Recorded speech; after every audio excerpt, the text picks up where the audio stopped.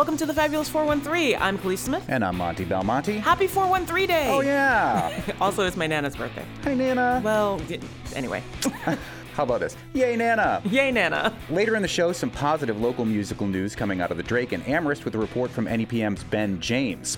But also some sad local news. Doug Tibbles, the drummer from Greenfield-based Stone Coyotes, has passed away. We'll talk with another Greenfield-based drummer who also happens to be the drum tech for the Rolling Stones and a pretty great sound guy, Donnie McCauley, about his passing. But first... Thondup Searing is the coordinator for student success at the University of Massachusetts Amherst, three-time president of the Regional Tibetan Association of Western Mass, the former board of director of Students for Free Tibet, and has also served as a member of the board of directors for the Karuna Center for Peacebuilding in Amherst. Thondup is welcoming to UMass Amherst this Monday Tenzin Sundu, poet, writer, Tibetan refugee, and activist. As of 2019, Tenzin has been taken into preventative custody, arrested or jailed 16 times for short durations for his activism by Indian authorities. When he was 22, he traveled to Tibet, but was arrested and sent back to India. His fifth book, Nowhere to Call Home, was launched in New York this past month. Tenzin and Thondup, thank you for joining us. Tenzin, I was wondering if you'd be willing to... Do you have the book in front of you? Yes. Could you read the first paragraph on page 14 from your new book? Page 14. Okay. Ask me where I'm from and I won't have an answer. I feel I never really belonged anywhere. Never really had a home. I was born in Manali, but my parents live in Karnataka, South India. Finishing my school in 2 different schools in Himachal Pradesh, North India. My further studies took me to Madras, Ladakh, Mumbai. My sister's in Varanasi, but my brothers are in Dharamshala. My registration certificate, my permit to stay in India, states that I'm a foreigner residing in India and my citizenship is Tibetan. But Tibet as a nation does not feature anywhere in the world political map. I like to speak in Tibetan, but prefer to write in English. I like to sing in Hindi, but my tune and accent are all wrong. Every once in a while, someone walks up and demands to know where I am from. My defined answer, Tibetan, raises more than just eyebrows. I'm bombarded with questions and comments and doubts and sympathy, but none of them can ever empathize with the plain, simple fact that I have nowhere to call home. And in the world at large, all I'll ever be is a political refugee. That is from the collection of essays called Nowhere to Call Home, also some poems from Tenzin Sundu, who will be at UMass at the Integrative Learning Center on April 17th at 5:30.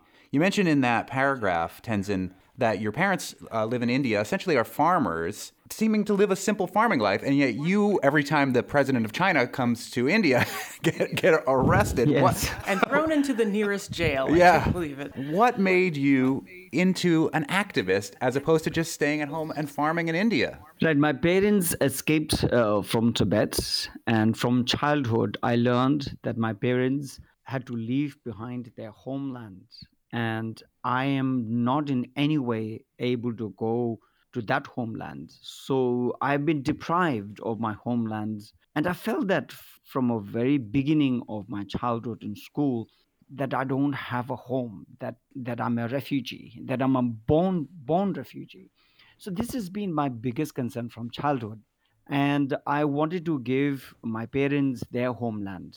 So I've been thinking I have to fight for the freedom. I want to be a freedom fighter. So I've been mostly working as a writer. I developed myself into a writer. The two, to write in English, because the international community, they do not know anything about Tibet. So I wanted to tell my story. I want to read poetry to the international community, but also did activism where I got arrested a number of times by Indian authorities. Every time the Chinese president, prime minister, they come to India. So I've been to jail 16 times up until today. Is there anything that you've done, apart from writing, that's prompted them to be so nervous about you that they would throw you behind bars?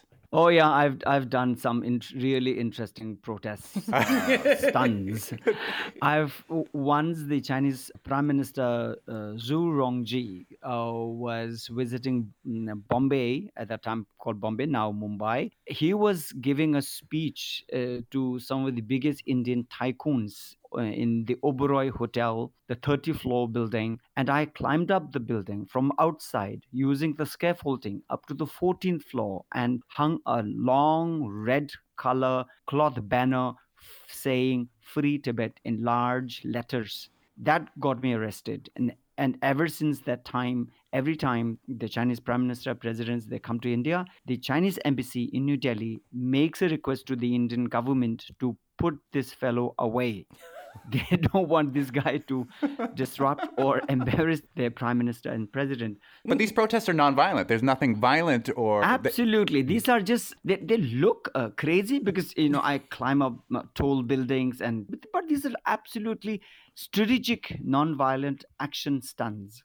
Those are the most dangerous ones, usually. Yeah, things that Indian police cannot even think about climbing up those kind of like, why is he on this buildings. building? No, come down from there. Yeah. Get in this jail.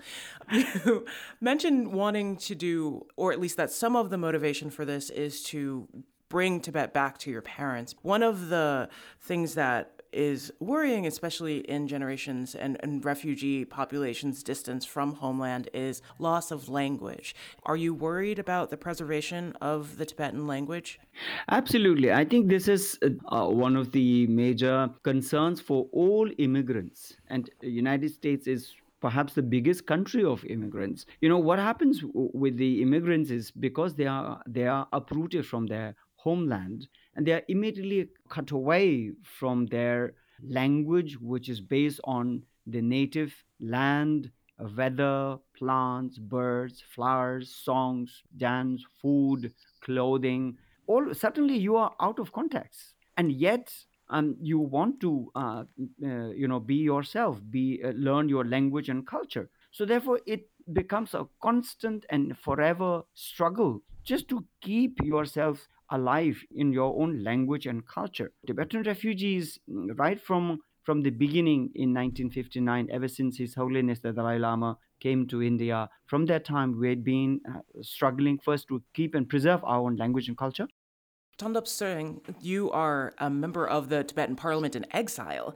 I assume that that's part of your mission with that organization too. How does that organization work as essentially a refugee organization? And how are you doing it out of Amherst, Massachusetts? Yes. Yeah, there is a sizable, very vibrant Tibetan population in West Massachusetts that started way back in 1991 after the U.S. resettlement project. We are about 140 people. The youngest, I think, is about a year old. One of the main objectives of the Tibetan community in West Massachusetts is really to preserve Tibetan culture and tradition. As you've asked, the preservation of Tibetan language is one of the most important objectives of the community here in exile in the free world. Some say that the Tibetan culture and language is more alive outside of Tibet than inside occupied Tibet. The United Nations Committee on Economics, Social and Cultural Rights recently did a hearing on the issue of boarding schools in China. Over 1.2 million children, some as young as 3-4 years of age, are taken or removed away from their family and home and put in these so-called boarding schools, where the whole objective is really to turn these Tibetan kids into Chinese. So a lot like the Indian boarding schools that were in the U.S. for years and Canada for years. And the banning of those languages here. Mm-hmm. Exactly. And the United Nations Committee has called on China to abolish those boarding schools and to allow Tibetans to set up independent Tibetan schools in occupied Tibet. So it's very clear that inside occupied Tibet, the Chinese government is intentionally reducing Tibetan language to a folk language. And so all the more reason for Tibetans in free world to preserve our culture. If our language dies, our culture also dies with it. This is something that the Tibetan community in Western Massachusetts and the 30 other Tibetan associations throughout the United States are really working hard to preserve. We're speaking with Thondup Singh, who's the coordinator for student success at the University of Massachusetts Amherst and part of the Amherst Tibetan community, and Tenzin Sundu, who will be coming to speak at UMass Amherst this Monday. Tenzin, you've written this new book, Nowhere to Call Home. It'll be the Western Mass debut of the Nowhere to Call Home book launch event. in Western Massachusetts, we're represented by U.S. Congressman Jim McGovern, who just recently introduced some bipartisan, bicameral legislation to strengthen the U.S. policy to promote dialogue between the People's Republic of China and the Dalai Lama, which we'll have to address the elephant in the room about the Dalai Lama's recent controversy in a minute. But tell me what you think about this promoting a resolution to the Tibet-China Conflict Act. Right. This bipartisan, bicameral legislation that has been introduced, it is important because this will recognize United States stand that Tibet has a unique and deserving right to self-determination. And that is important because no country has ever done this. And if this passes, if this becomes a law, United States will give legitimacy to Tibet. And this can then encourage other countries, United States allies, NATO countries, or even European countries, and most importantly, India, to look at the issue of Tibet from a different perspective and to look at Tibet squarely on the Tibetan people's rights. So this is path-breaking, is most encouraging and inspiring for us as Tibetans. Coming up, more with Thundup Tsering and Tenzin Sundu on preserving Tibetan culture and staying connected through resistance in preparation for Sundu's talk at UMass Monday. You're listening to The Fabulous 413 on NEPM. Welcome back to The Fabulous 413. We return to our conversation with activist and poet Tenzin Sundu, coming to UMass on Monday, and educator Thundup Tsering of UMass, who helped bring him to the area. The Dalai Lama, who's largely beloved across the world, had a huge controversy last week, some people calling it amounting to child abuse, where he stuck out his tongue and asked a young boy to suck his tongue. And I hate to have to bring it up because there's nobody in the world I would love to admire, full stop, more maybe than the Dalai Lama. But I'd love to hear both you, Thundup, and you, Tenzin, your take on that controversy. Especially since Tenzin in his book mentions that his parents considered him unlucky because he wasn't in a picture with the Dalai Lama. Right. And I have felt unlucky that I myself have never been in a picture with the Dalai Lama. So let's start with you, Thundup. What was your take on that controversy? I think this is very unfortunate, but I think the larger question is, this happened at an event that was a public event, that was live telecast. It happened on February 28th. The parents of the child was there. So why is we giving so much credibility to a 5-second video clip without looking at the larger context and what really happened? I think what this drives me to home is the power of fake news, the power of negative campaign. Because if you look at the entire video, which is almost 3 hours long, and the theme, it becomes very clear. His Holiness' intention is very pure. As a Tibetan, I have no doubt and have no concern about what His Holiness said and did. I think having been a self-taught English learner, I think some of that was lost in translation. As we all know, His Holiness is very humorous.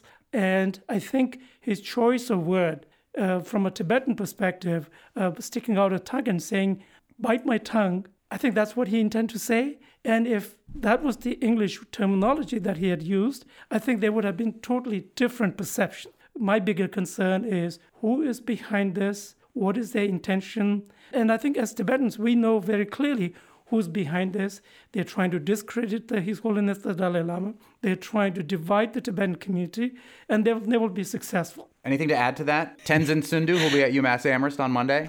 I think, when I saw this about 2 months ago, I felt this was such a grandfatherly gesture of affection to this little boy whose mother was also there right in front of His Holiness the Dalai Lama. His mother was the one who was actually bringing 120 Indian children all the way from Delhi to Dharamshala to get blessings from His Holiness. And the boy also says towards the end of the audience that for him it was just a very positive response from His Holiness the Dalai Lama. And the mother says it's such a blessed meeting with His Holiness and getting all the message of love and compassion. Now, concern here is about the way internationally media, social networks are being misused by certain people to cut one small bit of a 5 to 10-second video, take it out of context, sensationalize it, and some of the TV and media companies, they put it forward just to raise their TRPs. He has given entire life, not just for Tibet, but to the entire world, asking everybody to denuclearize, to think of peace, to think of nonviolence, and work and educate it, the entire world. If the world today has one person who everybody would love and follow, it His Holiness the Dalai Lama. This is the time where the world needs to save its own savior. One of the things that I really admire about like some of your work, especially there's a poem in your book, Cora, called Spacebar, a Proposal, which talks specifically about reserving and obtaining space for refugees. In what ways do you save space for yourself as a Tibetan and for others as Tibetans? I think one of the most important things is to tell the Tibetan story. We are a very small population. Most of us actually don't speak English. For my case also, English is not my mother tongue. I learned English. And even when I went to college, my spoken English was very limited. I worked extremely hard in gaining some command over speaking and also writing. But it's important to tell our story, and because internationally people do not know. The Western world used to look at Tibet as Shangri-La, the non-existent ideal world. And now that Tibet is under Chinese occupation, and much of the Western world, they are dependent on China's supply chain and trade. And most of the countries have actually signed up with whatever China has been saying about Tibet. So this leaves very little space for Tibet. So it is important for us to tell our story. I talk about Tibet, the land, people, culture, language, and the unique perspective and the contribution of practice of love and compassion that we, and especially the leadership led by His Holiness the Dalai Lama, the culture of love and compassion is what we can offer to the world. Because we used to be warriors earlier, and ever since we embraced Buddhism from India, we have become a country of love and compassion. And therefore, I believe that whatever China does on Tibet, either destroying our monasteries or forcing Tibetan children into Chinese schools, whatever, I do not think China can do anything to us, because we are so convinced in our culture of love and compassion. That's Tenzin Sundu, who has a new book, Nowhere to Call Home, which he'll be presenting this Monday at UMass Amherst. The event at UMass is being organized by the UMass Students for Free Tibet and the Resistance Studies in the Sociology Department at UMass. Thondup Searing, the coordinator for student success at the University of Massachusetts Amherst. The book is gorgeous, even the paper that it's bound in. It feels so nice. So nice. wonderful to hold in your hand, Tenzin. It's called Nowhere to Call Home. And the prose is beautiful. I would love, because it's National Poetry Month, Tenzin, if you could close out by reading us the poem on page 45. Should I read that, or do you want me to read the Spacebar proposal? I mean, whichever one you'd like. I would Okay. I would love for Spacebar. Right. Spacebar proposal. This was a poem written in Mumbai. There was a time when I was a university student and I didn't have a place to stay. And we used to be invited as poets to rich people's homes. Pull your ceiling halfway down and you can create a mezzanine for me. Your walls open into cupboards. Is there an empty shelf for me? Let me grow in your garden with your roses and prickly pears. I'll sleep under your bed and watch TV in the mirror. Do you have an ear on your balcony? I am singing from your window. Open your door. Let me in. I am resting at your doorstep. Call me when you are awake. That's the proposal. I love it. Beautiful. Thank you both so much. Thank you for having us. Up next, we head to Fort River School in Amherst to hear how a class of 5th graders is learning to change the world. You're listening to The Fabulous 413 on NEPM.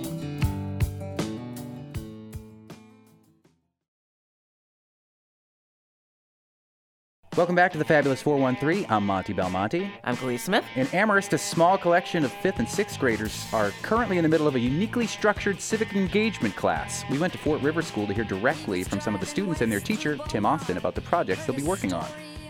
Tim Austin. Tim, you have an interesting class that you teach here. What is the name of this class? Well, I teach language arts and social studies, but the project that we're working on right now is called the Civic Literacy and Organizing Project. It basically starts with students writing about what they want to see changed in the world, and then from there, they build their background knowledge on a variety of issues and eventually come to a consensus around one particular thing that they want to take action on. And that's the point where we're at right now. They're ready to plan and run a campaign. And you've got 2 different campaigns represented at the table of students right with us. What's your name? Samantha Green, How old are you? 11. I'm Maisie Lonergan. I'm 11. You two are working on a campaign together, right? Yes. What's the campaign that you two are working on? Treatment of refugees. What informed you about this topic as something that you wanted to try to work towards changing some of the treatment of refugees? I'm not really sure. I was kind of like interested. Were you in that class where the person came from Afghanistan? Yes. Well, both of our classes did it. Both of our classes were. What do you remember about the person from Afghanistan coming to speak? Do you remember the person's name off the top of you? His name was Fahim. Do you remember what Fahim said that made you think this is an interesting topic that maybe we can help as 11-year-olds affect some change? He said that there was like a lot of people who needed to leave his their country that they came from. We realized that it's a problem because a lot of people a lot of refugees weren't getting good education or somewhere to stay, and it seemed like a problem to us. He was telling us the experiences that he went through when he was escaping Afghanistan, and I thought it was like really interesting and kind of inspiring to like see what refugees go through. I'm Elo Schwabe. I'm 11. And you're working on a different campaign. What's the campaign you're working on? Indigenous Peoples Day. So tell me about what you're hoping to see happen with that. I'm hoping to see that we can change the name of Columbus Day to Indigenous Peoples Day. Why? Is that something that is important to you? I think because Indigenous peoples are sort of like neglected in the like story of the holiday, and we honor Columbus, although he just like enslaved these people and took and like stole things, and yeah. It feels like a person we shouldn't be really celebrating, and the people we should be celebrating are Indigenous peoples. Tim Austin, you've been doing this class for how many years? The first time we did it, the way that I described it a moment ago, was spring of 2019. We did it every year since then. The pandemic year kind of got messed up, but other than that, we've been going strong ever since. What are some of the other topics that some of the other classes have focused on? We've had students who've chosen to work on protecting forests in Massachusetts, several different campaigns centered around climate change. I think last year we had students working to pass a bill that would have gotten 100% renewable energy in Massachusetts. And the first year we worked on this project, one of the classes decided to work to change the Massachusetts state flag. And that's actually the only group that has won their campaign.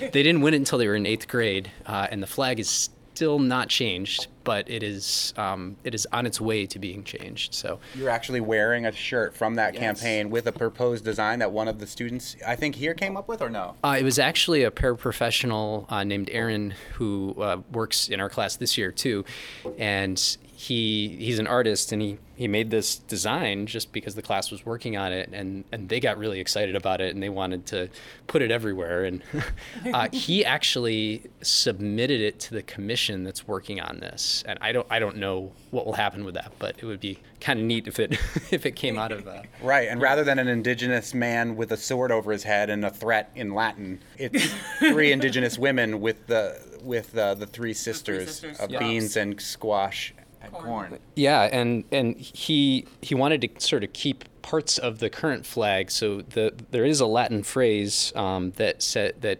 when translated, is seed well, harvest better. So he thought that could be a potentially good motto for a state flag. We're hearing all sorts of stories from around the country about public schools and about indoctrination or about trying to force specific worldviews through the schools to the kids. Are you getting any pushback in our area, in Amherst, about like, why are you talking about refugee issues? Why are you talking about indigenous issues? Why aren't you just teaching the curriculum? This new type of revisionist history, in some people's minds, shouldn't be taught in schools. They want the history the way that they learned it. We haven't gotten any of that sort of pushback, although I have heard a lot about it.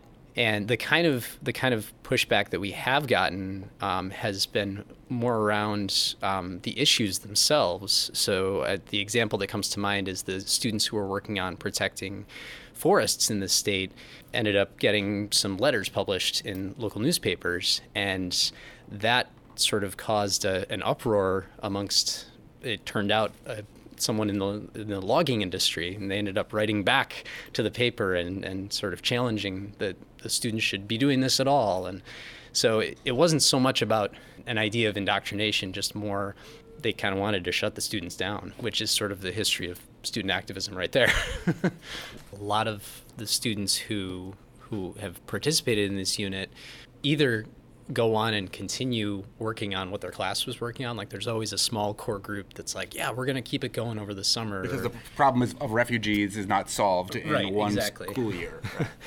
And so there are a number of students up at the middle school this year who are working on plastic pollution and kind of extending that work. And it's funny, they've sort of shifted focus. They're not working on exactly what they did last year, but they've said, okay, here's this other thing we want to target, and those little plastic nip bottles that you see littered along the roadside everywhere. We want to do something about that. And so they're working on something related to that now, even though that wasn't their focus last year. So you're looking at refugees in the U.S. for your project, yes? What would you like to change about the situation of refugees here? We'd probably want more refugees to make it easier for them when they come to the United States than how hard it was for a lot of other people before. So we would probably plan on doing some sort of event to raise money for that somehow. I was just going to say, Samantha, I don't know if you feel comfortable talking about your connection to this. Oh, yeah. My mom was a refugee from the Cambodian Civil War, and when she told me about that experience and I saw that treatment of refugees was one of the options, I just kind of wanted to do that one, so I circled it.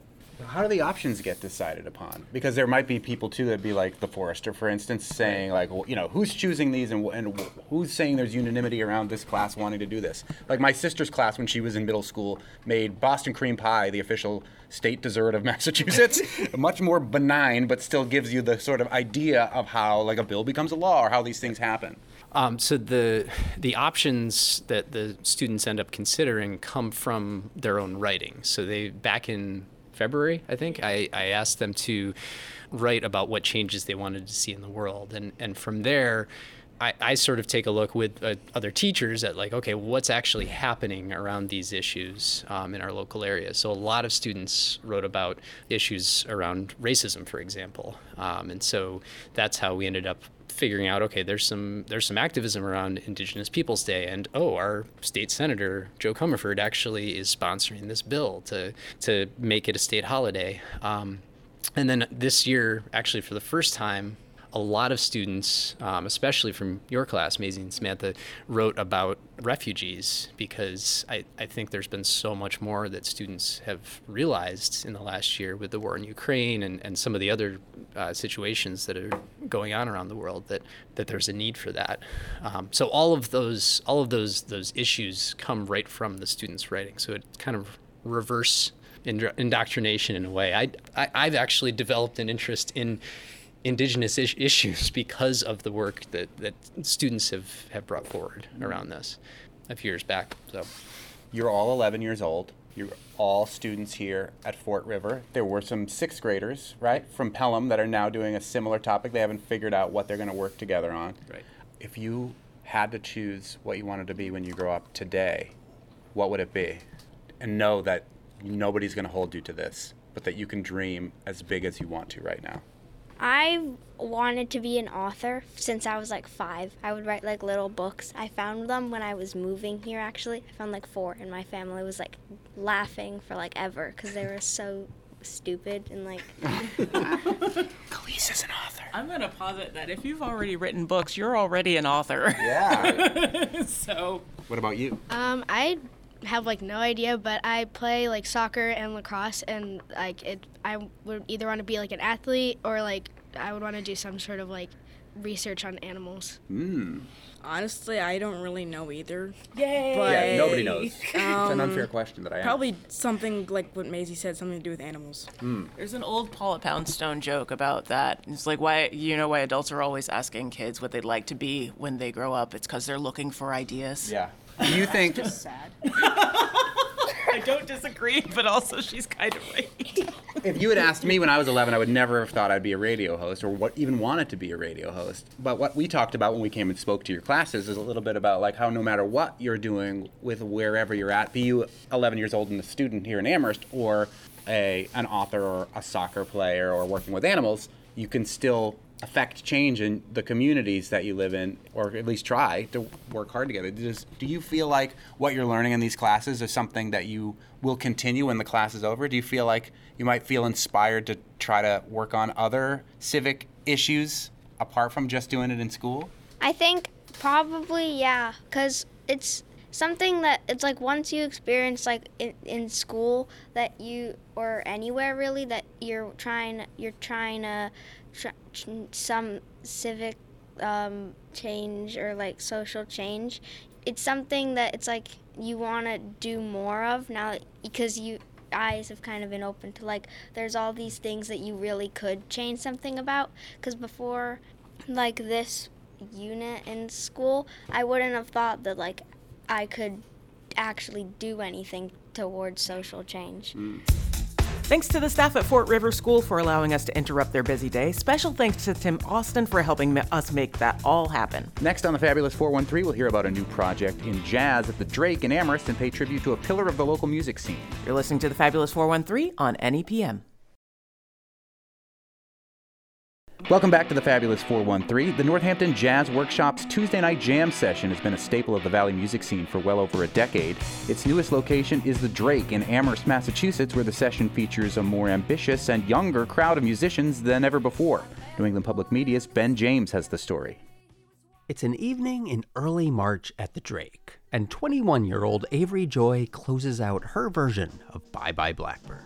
Ooh, I pack up all my cares and woes. There I go, swinging low. Bye bye Blackbird. Joy has her own band now, but 5 or 6 years ago, back when she was first getting into jazz, she was just looking for a way to perform. I was like, I want to get gigs. I want to play. How do I do that? And my mom was like, I have no idea. A friend of hers told her about a jazz jam session in Northampton. It was so weird being 16. It was all like older people. It was at a bar next to a bowling alley. So it was really interesting, but I loved the music. They were so amazing. They would get people from New York, people from California. The session was hosted by the Northampton Jazz Workshop, led by pianist Paul Arslanian. My mom kind of dragged me over to Paul and was like, my daughter's a singer and she really wants to sing, that kind of thing. Paul invited me up and was really, really welcoming to me and asked me what I wanted to sing. She was working on the jazz standard All of Me. Joy didn't yet know how to improvise, but Arslanian heard something in her voice right away. Her pitch is very centered. She's really nails it, and then people can hear that. So you can tell that she's singing from a place inside her. It goes, all of me, why not take all of me? Can't you see I'm no good without you?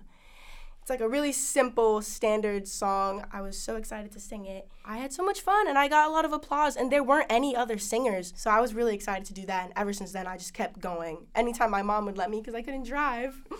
Yeah. But what was that like for you to discover that this thing that you love is like full of old people, yeah. You know? It felt like I was doing something crazy or something really rare, but I have such a supporting, loving family. My mom was like, you know, if you like this, it's a gift. And loving something that is a part of your culture, Black American culture, it is a very, very good thing. Jam sessions have a long tradition in the world of jazz. Here's trombonist Steve Davis. It's a way to learn. It's a way to learn the music in the visceral moment. Davis has played with some of the greats, including Art Blakey. He teaches at the Berklee College of Music, and in late March he was the guest soloist for the featured Tuesday night set, backed up by Arslanian's band, the Green Street Trio. Paul Arslanian and George Kay and John Fisher, they've been the rhythm section ever since I can remember. At least for me, it goes back a good 15 plus years. After a couple-year break due to the pandemic, the twice-a-month show reopened at the Drake. During the first and more structured half the night, Davis and the trio played with a couple guests, including Hartford-based trumpeter Hanif Nelson.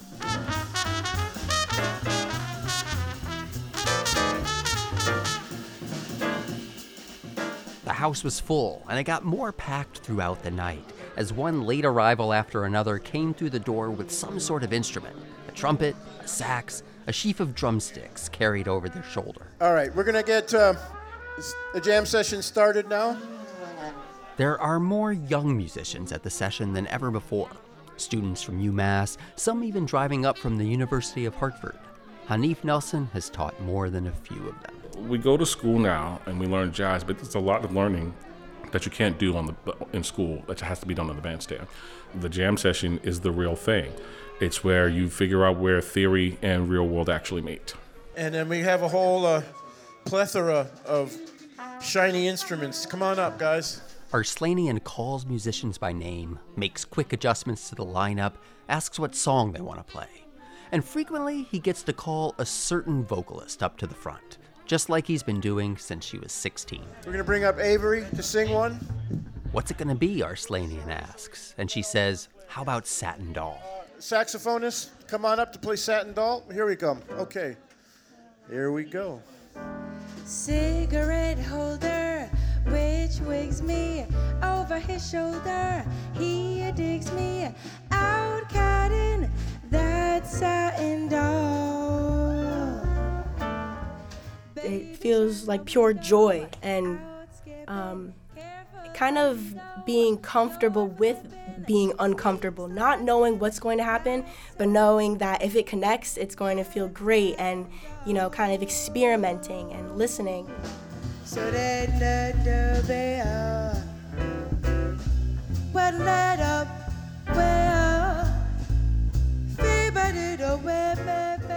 being comfortable with being uncomfortable. Every other Tuesday night in Amherst. For New England Public Media, I'm Ben James.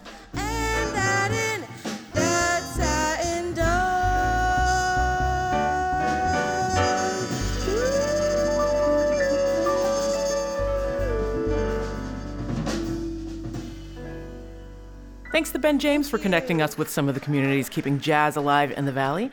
But at the same time, the local rock scene is reeling from the loss of one of its stalwarts. Doug Tibbles of the band Stone Coyotes has been a fixture of the Western Mass rock scene for decades, so the ripples of his passing have been wide. We sat with fellow drummer, drum tech for the Rolling Stones, and so much more, Don McCauley, about Doug's impact on rock in the Valley.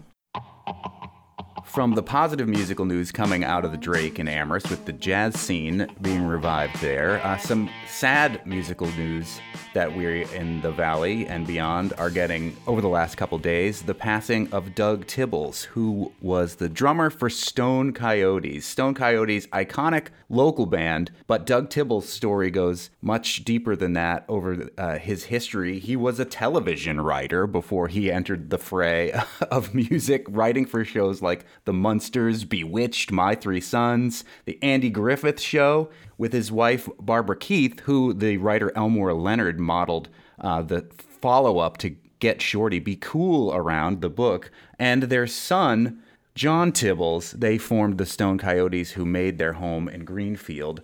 Doug was the drummer, and another drummer from Greenfield joins us. He's out on the road with Jeffrey Foucault. Will be at the Drake on Saturday playing, and in his day job is the drum tech for a little band you might have heard of called the Rolling Stones. Donnie McCauley, we're here to reflect on the life and legacy of Doug Tibbles, the drummer for Greenfield-based Stone Coyotes. What are some of your thoughts after we've learned now of his passing?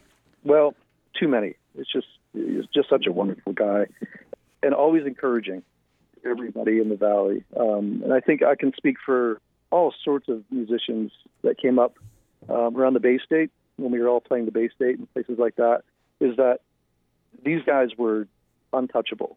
The Stone Coyotes were untouchable. They were the solid rock and roll band. And a lot of people thought, what the hell is this guy doing? Because he's so unorthodox of the way he plays. It was just, it made everybody realize that they have to be unique in their own approach to music, because he was so unique. What made him unique in the way that he played? He was a jazz guy playing rock and roll. That sounds like somebody else that I have heard of that you used to work for, who has also sadly passed away, Charlie Watts from the Stones. Yeah. A jazz man stuck in a rock and roll band. Very much so. And he looked up to Charlie a lot. He came to a Stone show, and he was lucky to get behind Charlie's kit. Wow. As well as he's lucky to get behind all sorts of other kits. I mean, and hang out with other great players. I mean, he was hanging out with Dennis Wilson when he was living in California, and the stories go on and on. Things that he thought were not a big deal were huge to us coming up. And because he had this huge Hollywood background, as I mentioned, being a television writer for these, like, some of the most iconic television shows of all time. Exactly. And hanging out with these guys in that era, him and Barbara both dead center in the middle of that scene in the 60s and early 70s. And it has to be mentioned, too, that it comes up from his dad. Mm-hmm. His father wrote the Woody Woodpecker theme song. And it was something that would never be let go of by, I think the story of Frank Sinatra hanging out with him and saying at the Oscars, saying, you made me sing this song. They're making me sing this Woody Woodpecker theme song. That's the Woody Woodpecker song. He's a-packing it all day. It goes on and on. I mean, the guy, unbelievable artist as well. Beyond a drummer, he just was, and a screenwrite player. He did these collages for all the records, but he had so many collage artwork pieces that he never let anybody see. It's like private book of stuff, and I think we're going to see. We haven't seen the last of him, and we're gonna, his legacy is going to go on, and it lives through the speaker. He's there every day. So. We're speaking with Donnie McCauley, drummer from Greenfield, just around the corner from the late drummer Doug Tibbles of Stone Coyotes, who passed away this week, and our condolences go out to his wife Barbara Keith and his son John Tibbles, who made up the rest of that three-piece family band that doesn't feel like the family bands that he might have been writing about in the golden age of television, like the Partridges or the Bradys. They were definitely a rock band. But also it should be mentioned that Doug Tibbles Jr. was in that band as well later on. Yeah, so it was a four-piece band. I mean, it was a real Partridge Family kind of situation going on there. You mentioned that Doug played in an unorthodox fashion. The thing that stands out to me is how he sat when he played in an unorthodox fashion. Can you talk a little bit about what made Doug so unorthodox in his method of drumming? Most definitely. What made him so unique and so unorthodox was his quirkiness of where he put the fills, basing off the snare drum. He had this rave rock and roll beat going on, and he says it's because he was watching all these great jazz drummers. Elvin Jones and Philly Joe Jones and all these guys. And he would put the snare drum fills in the weirdest places. Mm-hmm. People are like, why? That's not right. What he's doing. It was perfect. It was absolutely perfect. But he had the same vibe of Charlie, where he would get his hand off of the hi-hat and hit the snare. And another guy who didn't know why he did it, but he just did it.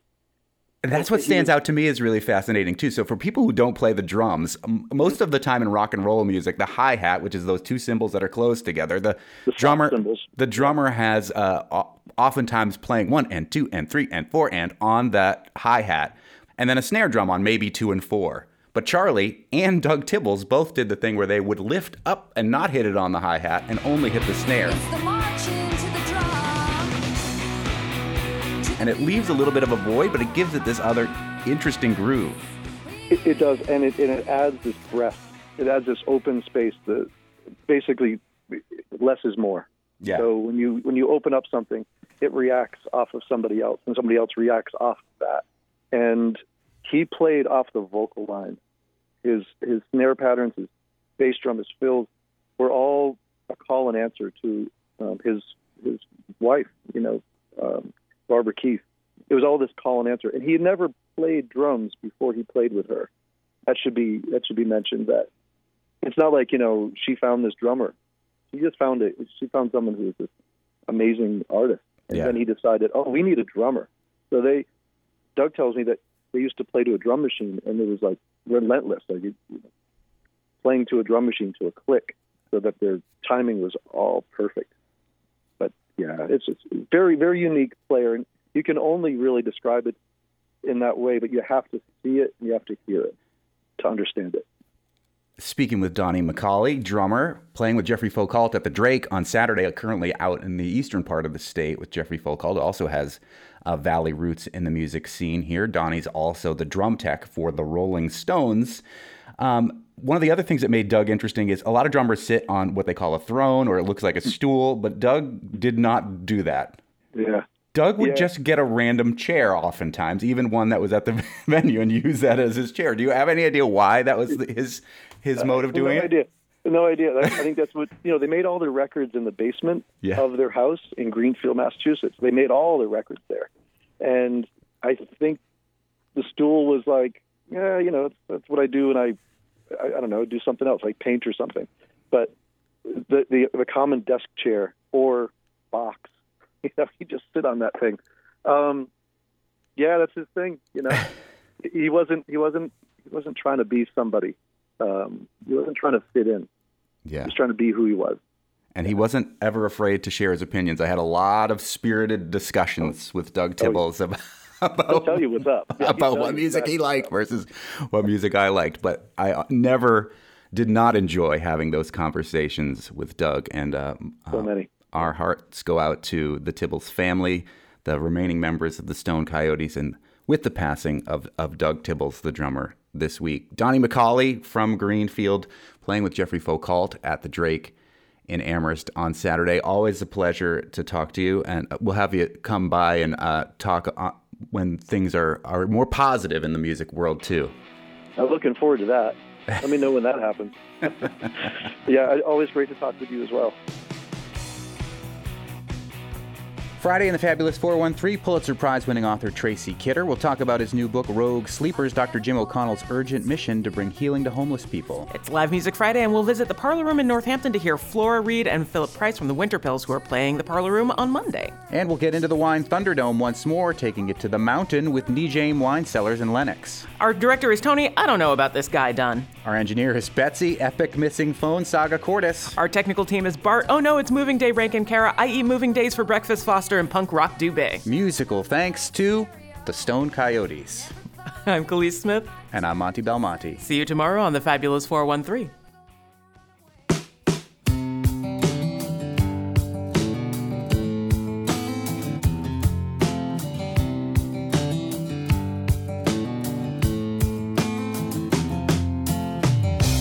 People expect you to fall, hit that same old wall. Really, they don't want to help at all. And they talk behind your back today, shake their heads and say, well, I always knew that the girl would come to no good anyway. You better pack up and go, Detroit or Buffalo. Anybody wanna know where? You don't know. God knows everybody gotta go sometime. And I'm taking this train to the end of the line, missing every mile that friend of mine.